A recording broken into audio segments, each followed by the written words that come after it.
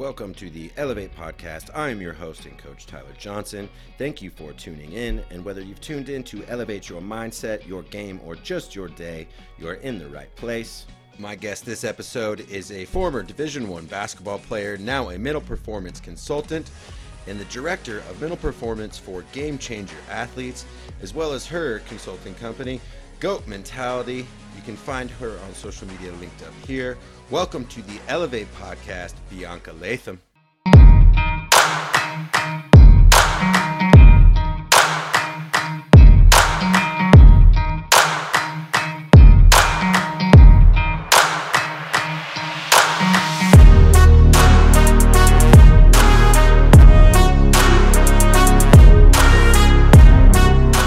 Bianca, how you doing today? I'm doing good. How are you? I am well. Thank you for joining us. Excited to have you join. I guess to start, love just to learn a little bit more about you and what led you into mental performance work that you do now.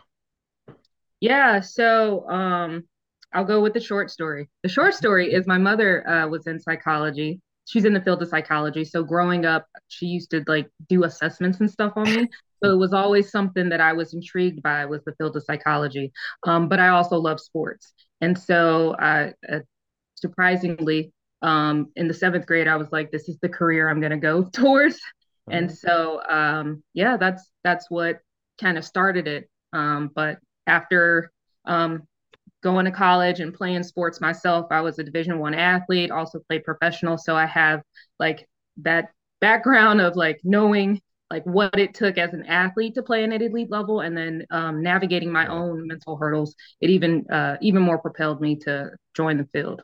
For sure. I think my student athlete struggles have a lot of reflections, but as you look upon on that student athlete experience, what were some of the mental skills that maybe that time helped you forge or develop, that you really kind of reflect upon? Yeah, so obviously I had no idea that I was using mental skills at the time, but Sure. visualization was really key for me. That was something that when I was in high school, the entire team did it. We didn't really, yeah, again, I didn't know I was using visualization, but we would hype ourselves up as a way to get us motivated, but then calm ourselves down. Yeah. And I didn't realize I was doing like my own little breathing work, but I was doing some breath work, but also visualizing what success looked like. And then also, I tore my ACL my junior year. And so I used a lot of mental skills to help me like recover and come back, Yeah. especially to overcome my personal fears of like re injuring. And so, using some positive self talk and visualizing again. Um, yeah, Talk those are. about like you brought up the mental skills with the injury, because I think we're finding out in research that how the mental skills can accelerate our rehab. Um, Mhm. can you talk about some of the things that you maybe did visualizing that maybe helped you in that process? Because when I was in rehab, and I know other athletes, it kind of is a bummer. Yeah. You're losing some of your daily routine. But what were some of the mental skills that helped you in recovery? So again, I'm gonna go back to visualization, and I will say goal setting. I know it seems like simple and like it's not a mental skill, but like having a goal to work towards really like helped me, I don't know, focus on that versus where I was at. I was focusing on where I wanted to be. And then visualizing like how I would move when I came back, like Mm-hmm. how I wanted to move. I that really, yeah, that really assisted me as well. Yeah, I love it. You can talk about visualization all you want. We love it on this podcast. So I think I was the same as an athlete. I was doing some of it, but I didn't really know how. I didn't know, Yeah. how to kind of, use my senses and tap into all the things that kind of help us in that process. Mhm. Uh, on the flip side, when athletes are kind of, you know, for me, it was, I think, kind of the first little like touch of maybe, oh, that's what depression is. When I was away from my teammates, I was not 100%, and walking to class was slow and those kind of things. What can athletes or teammates do to kind of help other athletes that are kind of going through that rehab process? Because we usually all have one or a couple on our team that are going through that. Yeah, so definitely I would say check in with them. Ask them about their goals and how they can support them in their recovery. and still incorporate them in team activities. Hey, the team is doing this. Hey, what's a practice that you'll be at? We need help with this. Helping them define like a new role while still participating in the team, especially if it's like a season ending injury. Yeah. So yeah. And then also while they're on the bench, engage with them. What are you seeing that we don't see? Like different things like that to still make sure that they're part of the team. And yeah. So, I like that, asking, get some feedback from them, right? And to get a new yeah. vantage point. You brought up goal setting. It was one of the things I wanted to ask you about. I think that injury process rehab is slow and tedious, but for me, it taught you to kind of think small. What can I do by Friday? What can I do by next Friday? What do you see some athletes get wrong about goal setting, and how can they be better at it? Definitely whether it's injury or just a goal in general, they think of like outcome goal, like, oh, I want to win the championship. And they're not really thinking of the process goal of here's what it's going to take for me to get that. The actions specifically. I know, well, I shouldn't say I know. A lot of people are familiar with SMART goals, specific, measurable. I know a lot of people say attainable. I say action oriented, and then realistic and time bound. But that action part, that's the part that a lot of athletes are missing is what action is it going to take for me to successfully accomplish this goal, and how can I incorporate that action to make it a habit and part of my routine. So yeah. I'm big on the measurement part. Like, Yeah. I think there's when you measure, it gives you something also to reflect on.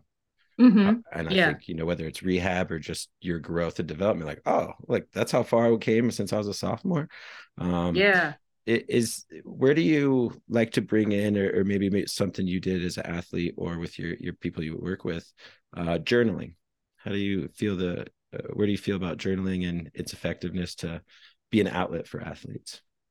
So I'll be very candid. When I was in college, one of my coaches, she told us during the summer she wanted us to journal. I never did it. I wish I did, because now I use it in my daily life to journal.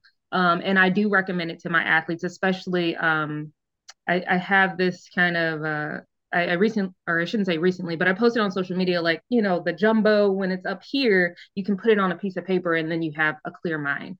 And so I definitely recommend just journaling to like get your thoughts out, but also to be able to reflect on and to look back to say, oh, this is what I was thinking when I was resilient, and I'm not thinking that anymore. Or this was just completely incoherent. I don't know what I was thinking when I was upset about this. And now that I'm thinking with a clear mind, I can see like, here's where I was wrong. And here's how I can make improvement and move forward. So I use it in my daily life, and I wish I used it as an athlete. And I do recommend it to my athletes. Essentially, that's my summary. Too. I think when I ask athletes too, I think they get told or graded or judged on their English writing skills. That becomes like this little like barrier to doing it, and it's like, well, they don't have to grade it. They don't have to judge it. That's the best part. But I think that was the thing for me. I felt like I was never told, you're not good at writing, you're not good at English. So I was like, well, why would I spend time doing that? But is there any kind of like patterns or reflections or little things that you like to bring in your journaling, or that maybe through time have been kind of effective tools? So there's not any one particular question that I know. Sometimes I what I say is like, what is on your mind that you can't let go? Throw that onto the piece of paper.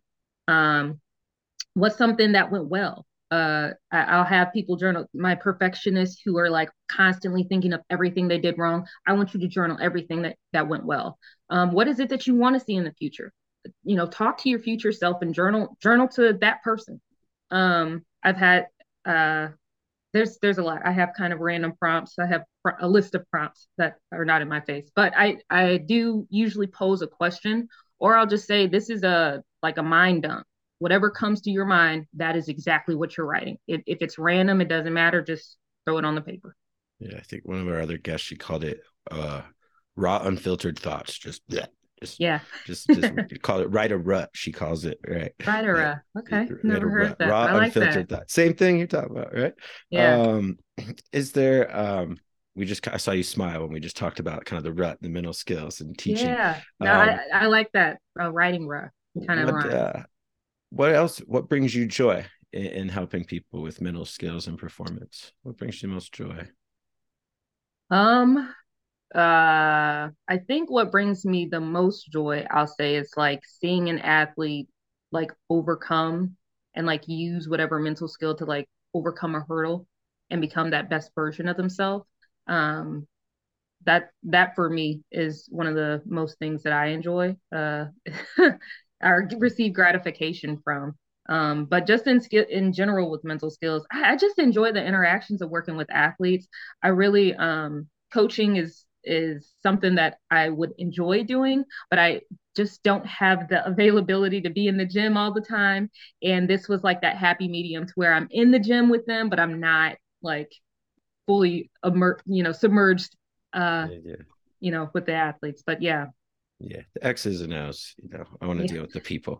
Um, was there, you talked about overcoming your injury, but was there something else during your career as an athlete that you're proud of that you overcame, or adversities that looking back, they kind of stunk, but you're glad they were there? Hmm. I'm trying to think besides my ACL, something that stunk. Um, I mean, I had some situations that stunk that I just it took me a long time to get over. Um, but hmm, let's circle back to that question. Yeah, Let's no, circle so back. you're good. You're good. I think another big thing, that we always like to talk about is the importance of our belief, our self-efficacy, and our belief in ourselves. How do you see that as a role in an athlete, and how can athletes that maybe don't feel confident or feel that belief help themselves cultivate or build it? So yeah, confidence is definitely something that I've been encountering with athletes a lot, like struggling with it. And I think one of the first things that I tell them is, like, it's not uh, a linear where confidence is always supposed to be high.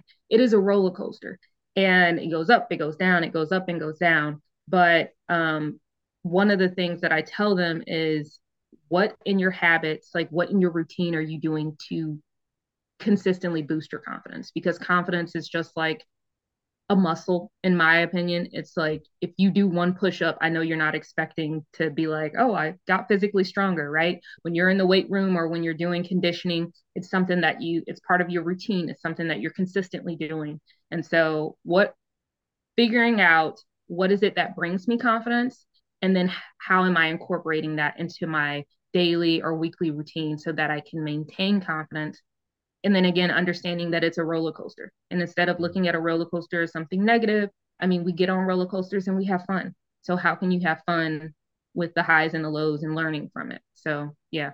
Yep. Someone once they said maybe when that confidence, we've all probably been not confident and played okay. Mm-hmm. Right, and we probably felt Yeah. confident and not played well. Yeah. And I think sometimes that making sure we have those juxtapositions, and like you said, routine. And I think I deal with a lot of football players, so when we talk self-talk, you get a lot of eye rolls right away. Yeah. But once you kind of utilize and tap into that mantra, self-talk power, are there ways that you like to coach it or help people identify on how it's going to be effective for them? Because it does have a personification to it, I think. Yeah, so sometimes when I'm introducing it, I'll use it more like affirmations, where I'll say, so what's an affirmation that you can say to yourself? Or I may pose it as to, what's a reoccurring thought that you have? How can we challenge it? Or what's a positive one that came to your mind when you were performing well? How can you incorporate that into your routine so you continuously do that, or say that? I mean, so yeah, those are some of the ways that I do that. If I gave you a magic wand, and you could, those gyms and those coaches we were talking about, if I give you a magic wand, you could wave it and change one thing about uh, the way coaches coach athletes, what would it be? Hmm. There's a lot. Um, It's your one magic thing that wand, I so if there's more than one, it's okay. so I think one of the main things that I would like them to change is to stop comparing um how things were in the past to how they are now. Yeah, One of the things that I tell a lot of coaches is really it's a reflection of you and your ability to evolve.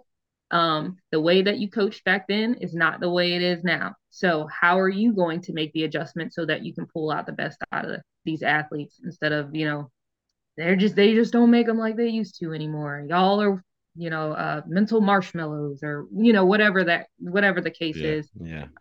And I think the second thing I would say is sending athletes to me once things have broken down, and treating mental skills like it's negative, or like something's wrong with you instead of Right. just incorporating it into like the routine or boosting it up the same Right. way you do conditioning or physical training. Yep. So yeah. And I think it's interesting the people I've interviewed at schools or places that have a wealth of resources, and mental training is one of just parts of the routine. That's the athletes. It's just I went to mental training, I went to practice, I went to rehab. It's Yeah. just, it's part of what they do, and what some places they're trying to cultivate. But Yeah. there's also let's acknowledge that gap, right? There's a big, I think, gap in just psychological resources in our country, Yeah. and then access to them, and then in sports, I think you kind of brought, there's this element of, well, if Stigma. I go and talk to them, I'm damaged goods, as an athlete once had told Hmm. me, and it's just like it might just be like a little sprain and not a require surgery. But how do you see, or some ways that we can kind of close that kind of gap of psychological resources in sport, in the country, wherever you want to go? Um, how can we close the gap on resources? One, I definitely think training people because there are I feel as though it could be beneficial to have coaches have that training, so that they can just incorporate it into their routines because they're Yeah. underfunded. But here are some things that you can use. Um, Definitely making it a priority to I know mental health is becoming more of a priority, but sometimes when you use a mental skills coach, we could be that buffer, to recognize when they need assistance and also just help them alleviate it faster before it gets to depression or whatever something severe case is. And so yeah, that's what I would say is, but it has to be valued from the top down because Yeah. if the higher up administrations aren't funding it or they don't care about it, or even the coaches, if it doesn't matter to the coaches, it's not going to matter to the players. Most definitely. So yeah. I do think, yeah, that coach buy-in is critical. I think we've met a lot of people where they're almost contradicting the person that they brought in to help their team. Yeah. And so it has to be I think, a collaborative uh, system. Hmm.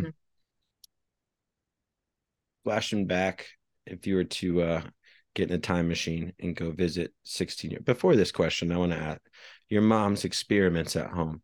Do Hmm. you do you remember any of them? And is there um any like silly one that you're like, oh, I actually used that today?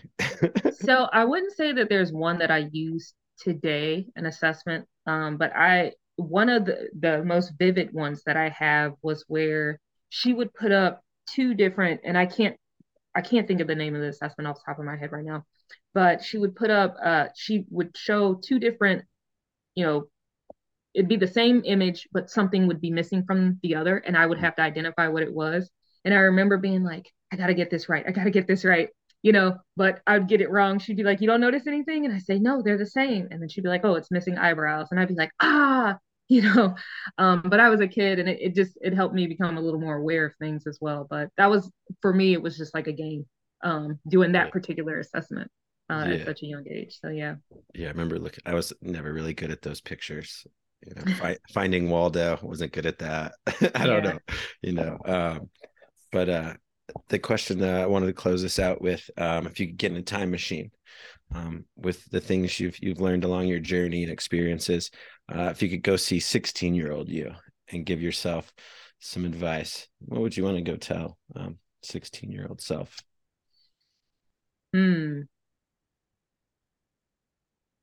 16-year-old self was when I tore my ACL. Mm. Um,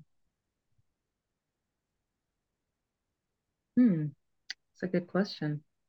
There's probably a lot that I would say. One, go see a sports psychologist. Um, Yeah. Yeah. don't wait until you want to do it as a profession. Go see one. Um, and I think the second would be like don't be afraid to fail. Mm. Like failure is good. You learn, you grow, and every failure makes you better and stronger. And so that would be one thing that I would tell my younger self. So the adversity, we mentioned it before, but coming Mhm. back to, the adversity and the struggles that we go through that kind of create our strength. Looking back, um, are there some of those kind of struggles that you reflect upon that you were glad were there? Yeah. So one now all of these definitely relate to sports. And I'll say twofold. I'll say or maybe three. This all happened in college. Um, so I went from losing 11 games in my entire high school career to being 500 and then winning only 7 games. And so that was very difficult for me to navigate. But today I'm so thankful for it because it did help me become resilient and still focus and push through and work hard. And then I also was navigating, uh, coaches that weren't as supportive. Mm. And I didn't quit, and I have nothing against these athletes who are transferring now. I would have did it in a heartbeat if I had the opportunity, but I gutted it out and was able to just stay there for 4 years and then transition to a new coaching staff and be kind of renewed in my spirit to still love the game of basketball that I was playing. And so it was a challenging time, but I wouldn't trade it. So it was it's helped me to this day. So yeah. That's great. Um, that was great to hear. Now let's talk about GOAT, GOAT mentality. It's on your Instagram. It's linked up in the show notes. Go follow. But what does GOAT mentality mean to you? Yeah, so GOAT mentality, when I was coming up with like a business model of what I wanted the name to be, and I came up with all these other names that were already taken. And I was thinking like, well, when I think about mental skills, what is it? And I feel like it's some of the greatest of all time have these type of mentality and they use mental skills. And so I did create an acronym for GOAT, which is growth mindset, which is I notice all the goats have it. They're constantly thinking, how can I grow? How can I evolve? What can I do better? So the G is for growth mindset. The O is for overcoming obstacles. And then also just looking at things from what is my opportunity here? When challenges come up, they're not running away. They're looking at what's the opportunity. And then the A is to adapt and be able to adjust. I notice the goats. That's what they do, and that's something that mental skills, is it's required. You have to have that ability to adjust and make and adapt to different situations. And then the T for trust in the process. Uh, yeah, the T is for trust in the process. And the quote that I love to say is, "The day you plant the seed, it's not the day you eat the fruit." And so you got to trust the process. You have to just continue to put in the work, continue to grow and evolve, and trust that you're gonna reap the fruits of the benefits of that fruit. So yeah, that's what GOAT kind of means, and having that mentality, and yeah, using mental skills so that you can become not only like the GOAT in your prospective sport, but like the best person and best version of yourself that you can be. So a GOAT for yourself. For me, it's Bianca 5.0, 6.0. How can I just continue to become that better version of myself? So that's what GOAT mentality is.